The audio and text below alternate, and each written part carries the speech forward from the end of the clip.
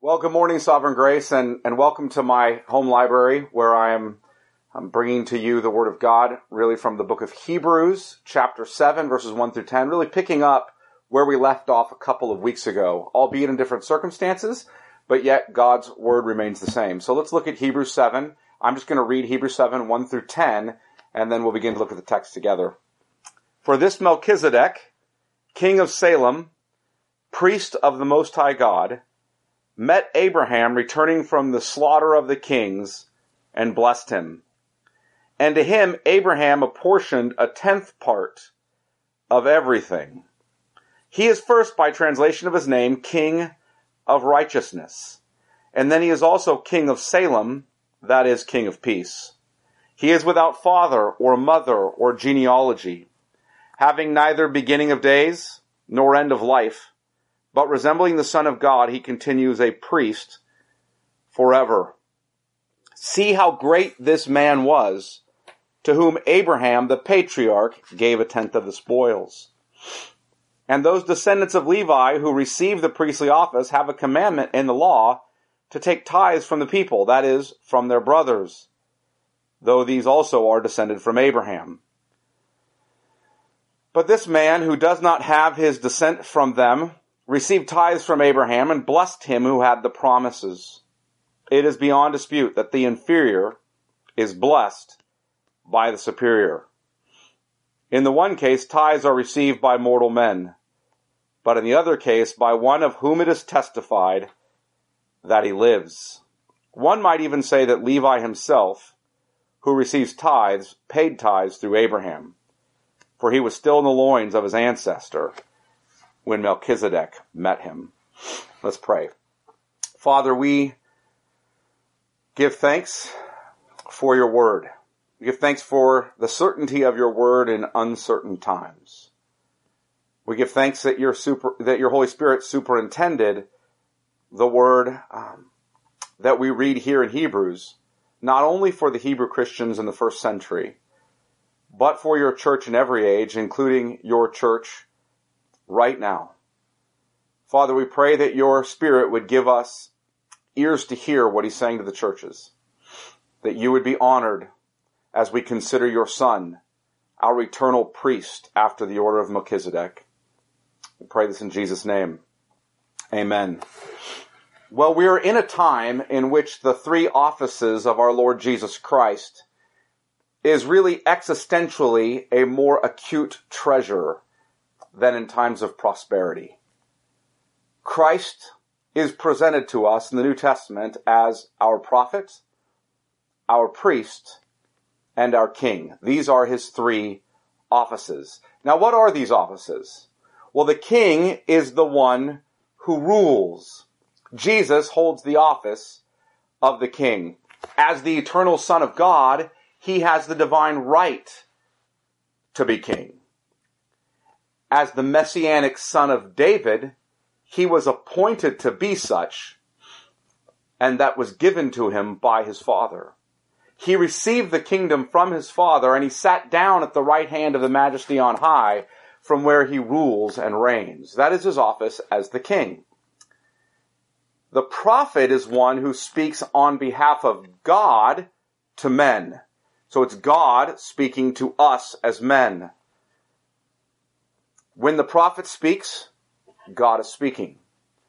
And Christ is the Word of God. He reveals God to us. All the other prophets spoke the Word of God, but Christ is the Word of God. Third, the office of priest. The priest is the one who mediates between man and God. So the prophet speaks on behalf of God to man. The priest mediates between man and God. Where the prophet is speaking from God to us, the priest is going before us and taking us to God. He is the head, the leader, the captain, the forerunner. He stands at the head of others and mediates our approach to God. This is why the priest must be a man who shares our infirmities, who is like us. Listen to what the author of Hebrews says in Hebrews 5:1 and 2. For every high priest chosen from among men is appointed to act on behalf of men in relation to God, to offer gifts and sacrifices for sins. He can deal gently with the ignorant and wayward, since he himself is beset with weakness. If you will, the priest who represents us as one of us leads us to salvation, to union and communion with God. He does that by treading the path of salvation before we do and carrying us along with him. He is the forerunner who leads and opens our access to God, but also who himself enjoys the access that he mediates to us. Look at Hebrews chapter 2 and verse 10. For it was fitting that he, for whom and by whom all things exist, in bringing many sons to glory, should make the founder of their salvation perfect through suffering.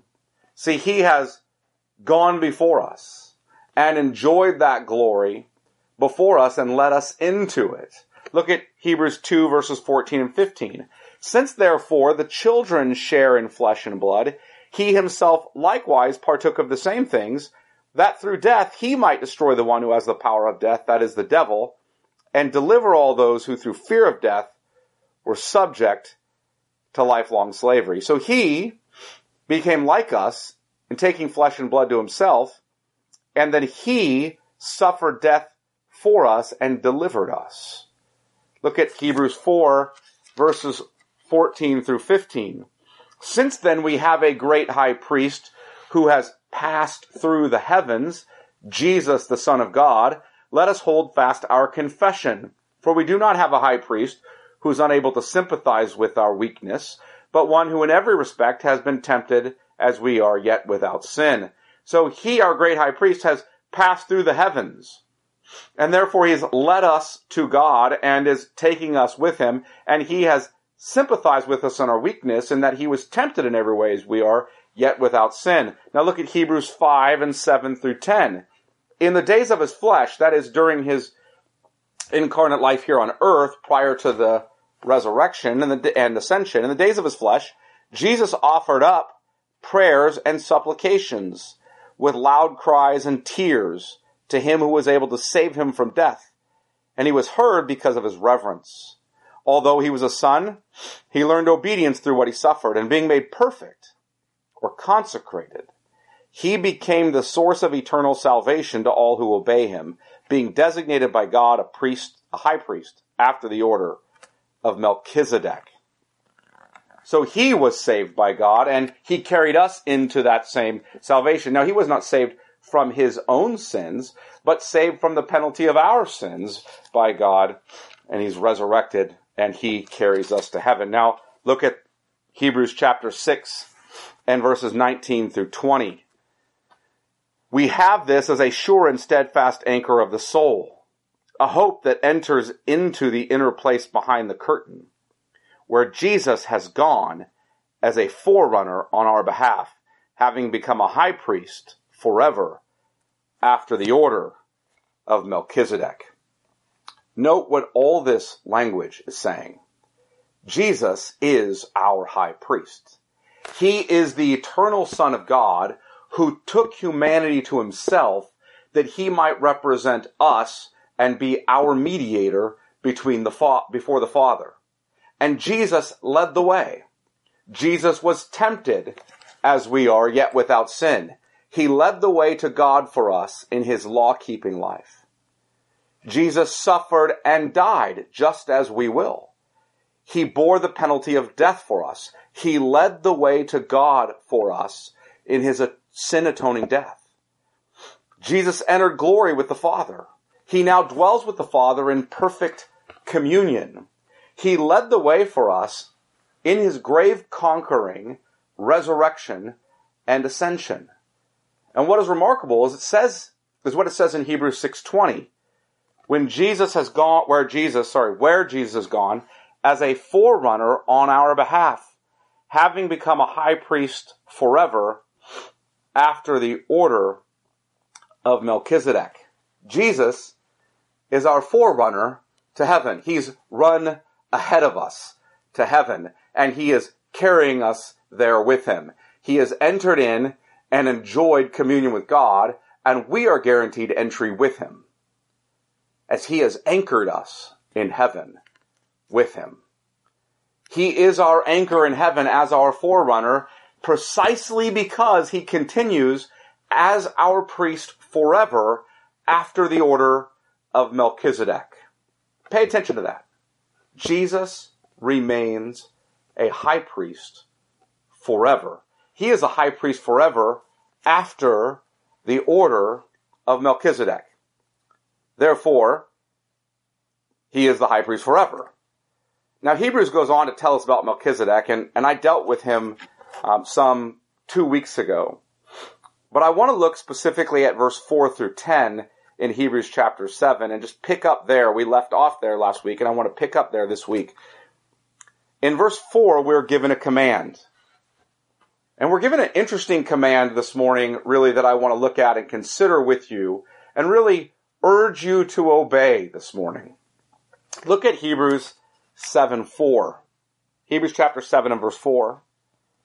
See how great this man was, to whom Abraham the patriarch gave a tenth of the spoils.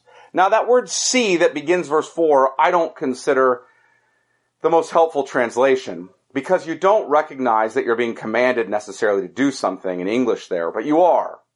You are being commanded, a better translation is probably consider. It's an imperative verb that means consider, think about, observe, contemplate. Contemplate, consider, observe, meditate upon how great this man was to whom Abraham, the patriarch, gave a tenth of the spoils. Think about that. We're being told to contemplate, to consider, to observe, to think about Melchizedek. Namely, we're to consider how great this man was to whom Abraham, the patriarch, gave a tenth of the spoils. After all, Hebrews has just said that about Jesus, that we're being commanded, that he is after the order of Melchizedek, and now we're being commanded to meditate on Melchizedek, and I guess the question we need to ask is, why are we being commanded to meditate on Melchizedek? Why does the author of Hebrews want the Hebrew Christians to meditate upon Melchizedek? Now you might be wondering a second thing, which is, why are you going to preach on this in the midst of a global crisis? We're in the midst of not just a national crisis, but a global crisis. So why would I turn you to a command in Hebrews 7:4 to contemplate some guy named Melchizedek when we face such uncertainty with regard to our future?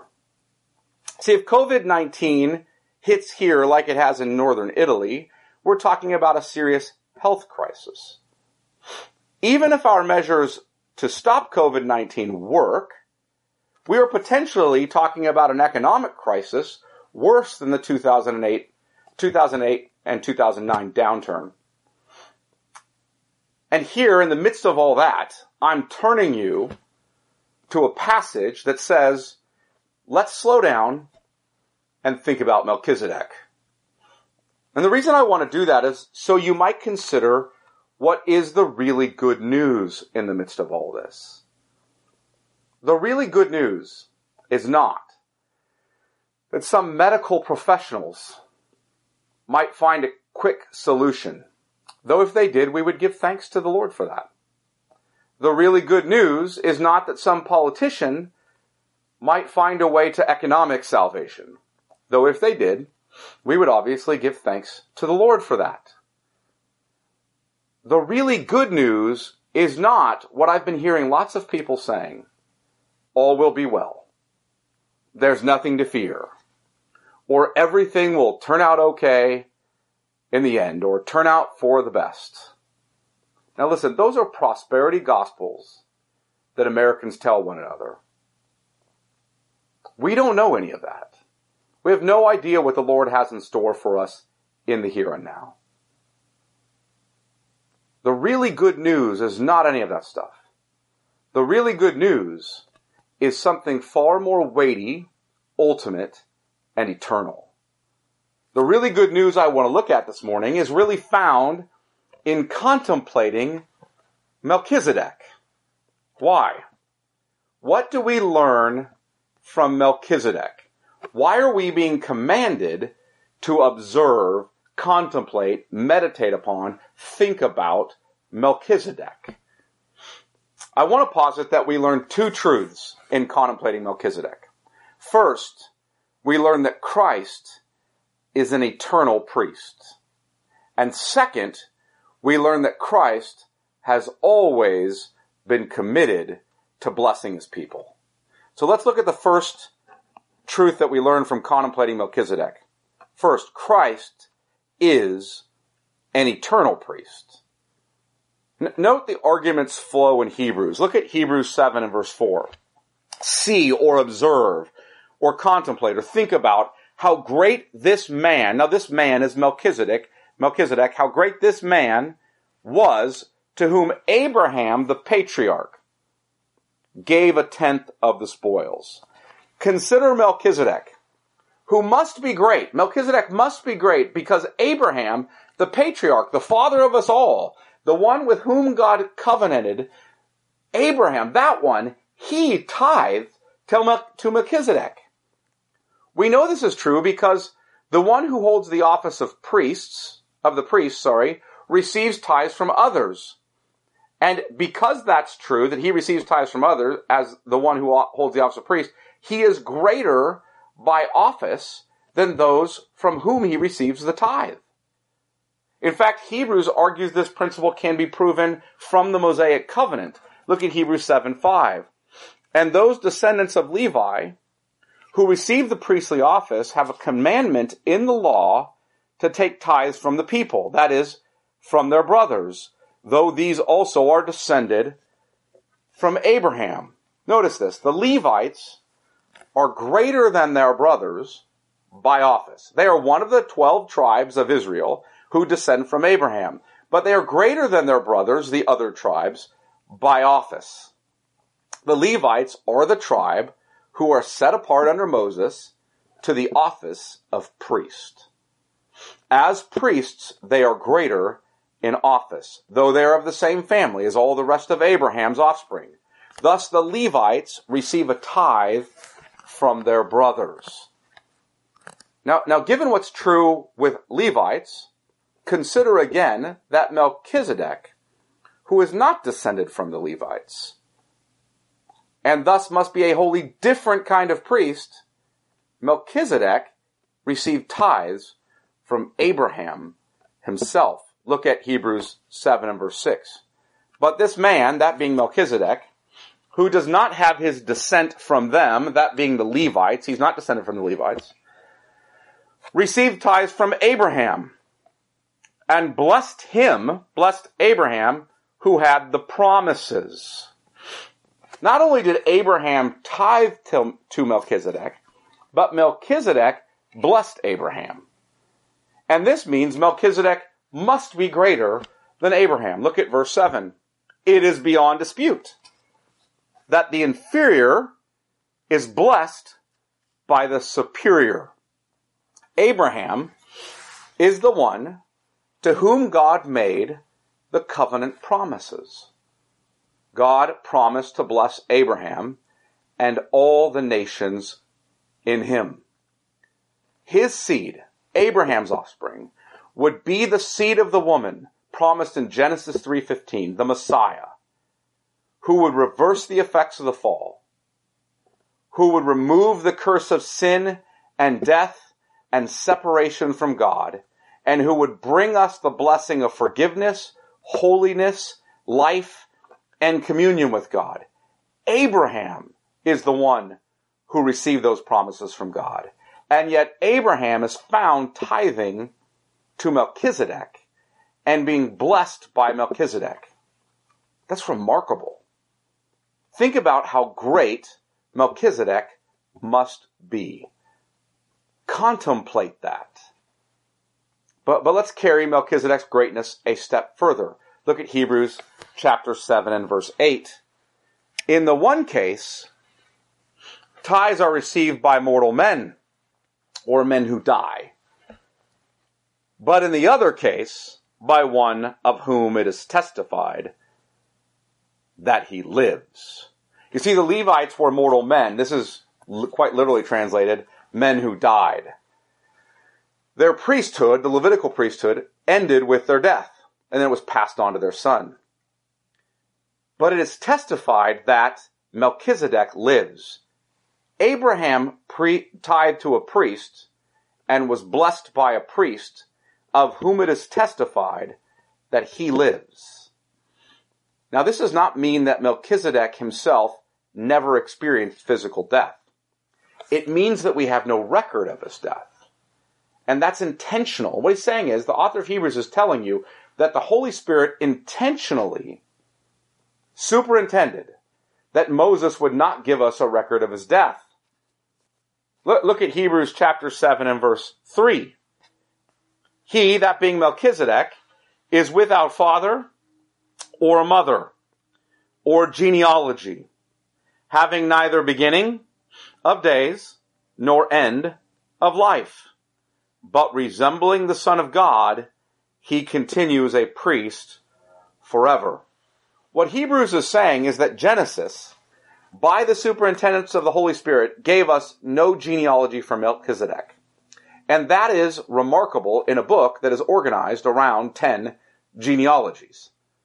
Hebrews is also saying that Genesis gave us no information about Melchizedek's birth, nor Melchizedek's death. We have no idea how long he lived, which is also remarkable in a book like Genesis, which is constantly telling us how many years someone lived for. If you go through the book of Genesis, the standout characters in Genesis, you know who their father and often who their mother is. You know their genealogy, and you know how long they lived for. But none of that do we know in the case of Melchizedek, who is greater than Abraham. Why? Why are we not told that? If this man is so great that even Abraham tithed to him and was blessed by him, then why does Genesis leave out that information? Why does Moses not record that for us? Why did the Holy Spirit superintend that we would not know that information? Well, the author of Hebrews tells us, because Melchizedek was given, look at verse 3, but resembling the Son of God, because Melchizedek was given to resemble the Son of God, and in this way he continues a priest forever. So we need to slow down here and think about this. Generally, when we talk about types and shadows, we think horizontally through history. So we have a type, King David, and we are looking at him as a picture of his coming greater son, the Messianic king. And so when the antitype, Jesus, the one who fulfills that type, comes, we see that the antitype, Jesus, is greater than the type, King David. But what we are seeing is a human type in history with King David being fulfilled in the incarnate Christ in history when Christ comes as the son of Abraham and the son of David. This type with Melchizedek, though, is different. See, David, it's all horizontal history. David, a figure in history, fulfilled in Christ, a figure in history. But with Melchizedek, the type is not horizontal and historical. The type is vertical and eternal. Note that Melchizedek resembles the Son of God and thus continues a priest forever. This is not speaking about Melchizedek being a type of the Christ to come, though he is. He is a type of the Christ to come in history. So Melchizedek, in one sense, is a type of the Christ in history who is worked out horizontally, if you will, through history in the antitype Christ. That's true. Type Melchizedek, antitype Christ, historically and horizontally. However, what the passage is telling us here, what the author of Hebrews is telling us here, is something even behind that. And that's that there's a vertical typology happening here. That we're going, if you will, from the Son of God in heaven eternally to his type on earth in Melchizedek. He was given by God to picture. Melchizedek was given by God to picture the Son of God, the eternal priest king who would come in history as Jesus of Nazareth. In other words, Melchizedek represents the Son of God who is in heaven before his incarnation. Before Abraham was, I am, Jesus says. In Psalm 110:4, we're told that the Father in eternity past decreed that the Son is priest forever after the order of Melchizedek. In other words, Jesus is not a priest in the line of Levitical priests. They are just lesser pictures of what he will be. They are merely human priests. Their priesthood is temporary. Jesus is the eternal priest. He's not merely a man, though he is a man. He is also God. Jesus is the Son of God who took humanity to himself. Thus, he not only represents us as a man, he is God's eternally begotten Son, who is our priest forever. And Melchizedek was sent to Abraham as a picture of the Son of God, who is our eternal priest. And finally, we see one more interesting heightness of the greatness of Melchizedek. Look at Hebrews 7, verses 9 and 10. One might even say that Levi himself, who receives tithes, paid tithes through Abraham, for he was still in the loins of his ancestor when Melchizedek met him. See, Melchizedek was so great as a priest that even the Levites, the priests under the Mosaic covenant, were tithing to him, as they were in the loins of their father, Abraham. What is meant here? Abraham is the head, the representative of the covenant, which includes his children. God said to Abraham, I will be God to you and to your children after you. Thus, Abraham represents his people. Abraham represents his children when he tithes to Melchizedek. When Abraham tithes to Melchizedek, he tithes to Melchizedek on behalf of the whole covenant people of God. That includes the Levites. Now, I want you to stop and just think about this. Let's do so by looking back at the scene in Genesis. Look with me at Genesis chapter 12. Keep your hand in Hebrews 7, but look back with me at Genesis chapter 12. And let's look at the promise that God makes to Abraham. If you remember, Genesis chapter 12, and I know this sounds obvious, follows Genesis 1 through 11, but let's not lose sight of that, because Genesis 1 through 11 is a picture of the fall of the cosmos, of the fall of all mankind into sin, and the penalty of death that's coming for all mankind. And so when we get to Genesis chapter 12, and the picture or the story of Genesis narrows in on Abraham, it's doing so because it's cueing to you that Abraham is going to be the solution to all of this problem that we've just read about in Genesis, really 3 through 11. So look what it says. Now the Lord, Genesis chapter 12 and verse 1, now the Lord said to Abram, go from your country and your kindred and your father's house to the land that I will show you. And I will make of you a great nation. See, he's going to make of Abraham a people. And I will bless you and make your name great so that you will be a blessing. I will bless those who bless you, and him who dishonors you I will curse. And in you, Abraham, all the families, all the nations of the earth shall be blessed. So these promises of God's blessing to reverse the curse, God's blessing to send the seed of the woman who would conquer the seed of the serpent, God's blessing to save us and restore to us eternal communion with him as his people in his place, really dwelling with him under his rule and blessing, those promises are all given to Abraham. Now notice what it says in Genesis 14. Go forward. Abraham has just conquered some kings to save his nephew Lot, 4 kings in fact, and just after that we pick up in Genesis 14 and verse 17. After his return from the defeat of Kedorlaomer and the kings who were with him, the king of Sodom went out to meet him at the valley of Shaveh, that is the king's valley. And Melchizedek, king of Salem, brought out bread and wine. So he comes out to him with what looks like the Lord's Supper. Brought out bread and wine. He was priest of God Most High. And he blessed him and said, "Blessed be Abram by God Most High, possessor of heaven and earth. And blessed be God Most High, who delivered your enemies into your hand." And Abram gave him a tenth of everything. Let's just stop and consider the scene for a minute, because it's remarkable. It's after this, Melchizedek leaves the scene, and we don't hear about him again, except in Psalm 110, as we're being promised something about what's coming with the Christ. But let's think about the scene for a minute. God has covenanted with Abraham. The blessing to all nations will come through Abraham's seed. Abraham, therefore, is the father of all who believe. He is the representative of God's people, of God's assembly, of God's church. And as the representative of God's church, he is visited. Abraham, as representing God's people, his church, he is visited by this mysterious high priest of God. This priest who is the king of righteousness, we're told.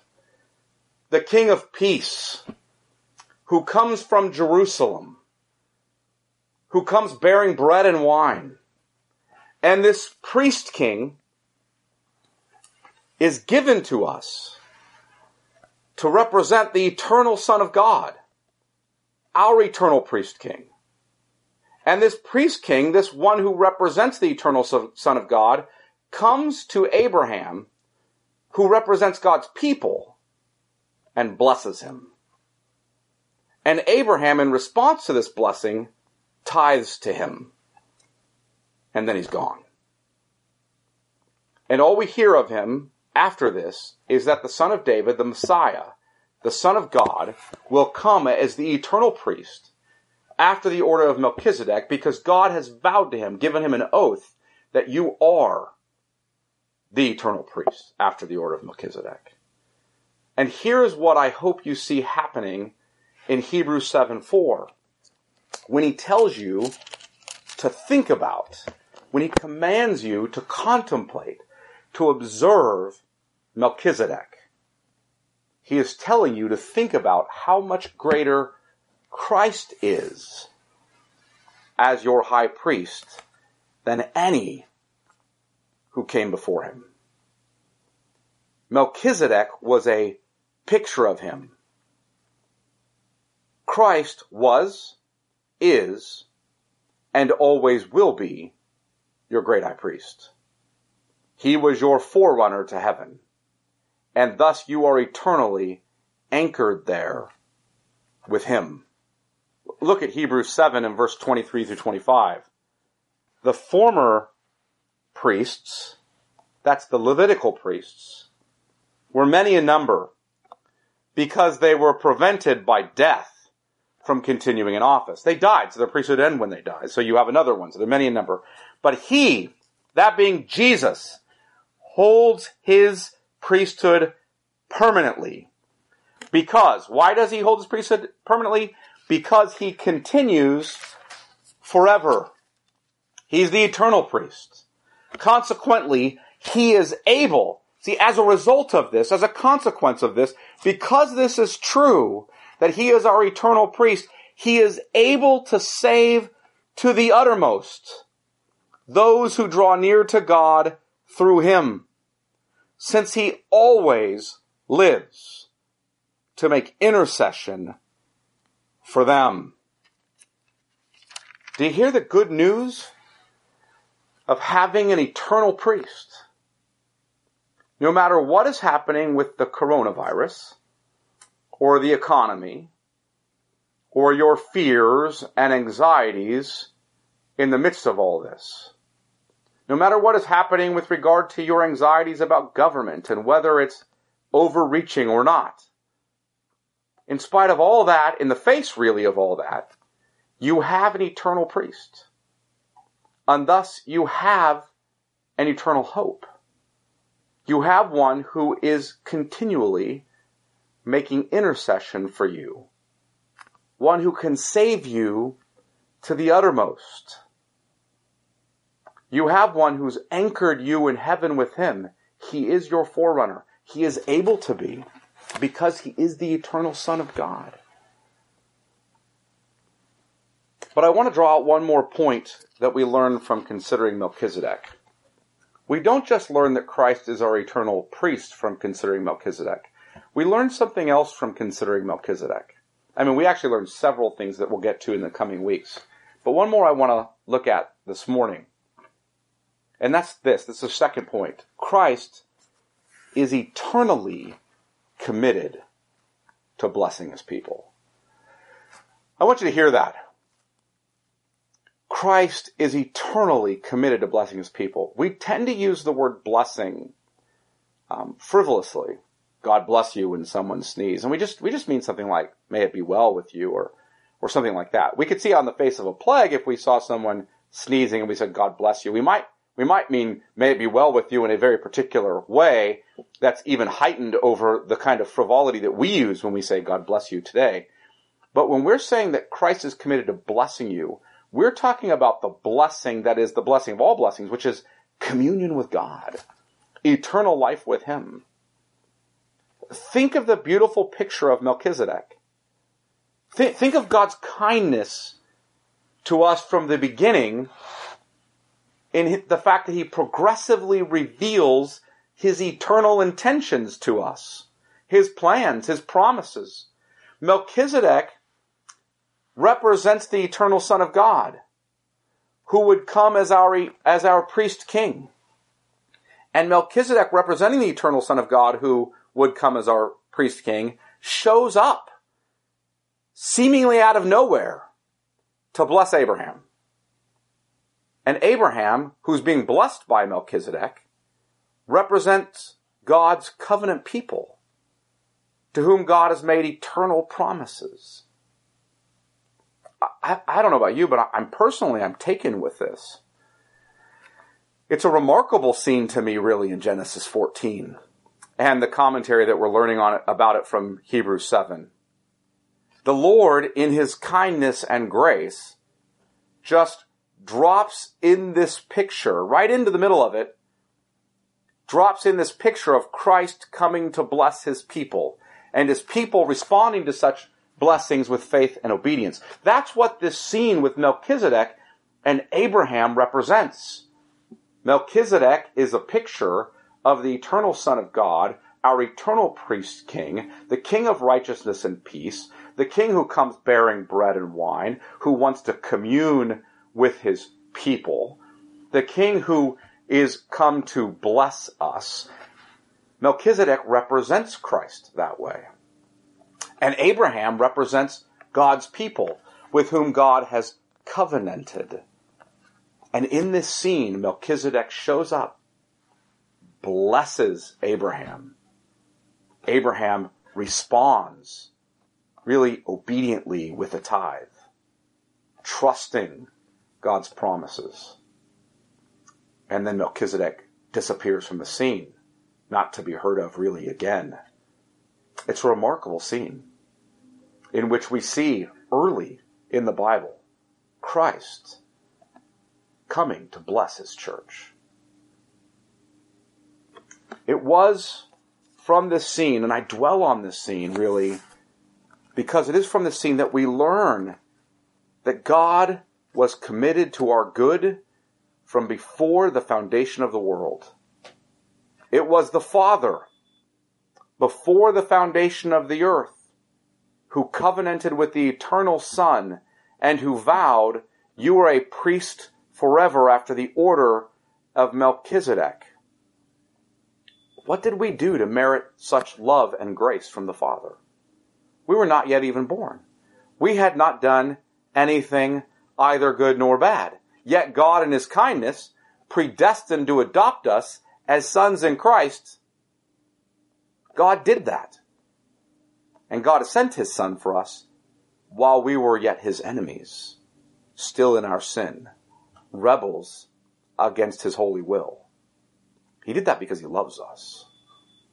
It was the Son, before the foundation of the world, who joyfully received the oath of the Father, and who delighted in his mission to become incarnate as our eternal priest king for us and our salvation. He delighted in redeeming us. Here's the question. What had we done other than sinned and rebelled and fled from him? Yet it was his joy to come and humble himself to seek and save the lost. It is his eternal pleasure to be our forerunner in the presence of the Father and to carry us with him there. It is his eternal delight to intercede on our behalf and to save us to the uttermost. It was the Holy Spirit who before the foundation of the world covenanted to apply the redeeming work of the Son to us. He progressively revealed God's good promise to us in the Word. He sent Melchizedek as a type to show us God's kind intention toward us. He empowered Christ to fulfill his mission. He has poured out on us to unite us to our eternal priest through faith. He indwells us and intercedes in us on our behalf. Our triune Lord, in other words, is eternally for us. He is good and promises our eternal good. Think about how great Melchizedek was, to whom Abraham, the patriarch, gave a tenth of the spoils. Think long about him, and you will see. Think long about him, and you will see the eternal loving kindness of God our Savior. Let me pray. Father, we give thanks for your kindness in giving us your Son. We give thanks for our eternal priest king, our Lord and Savior, Jesus Christ. We pray that we would contemplate him and the great hope and eternal salvation we know in him in the midst of difficult times, knowing that we are anchored with our forerunner in heaven, that he lives, ever lives, to intercede for us as our great high priest. We pray this in Jesus' name. Amen.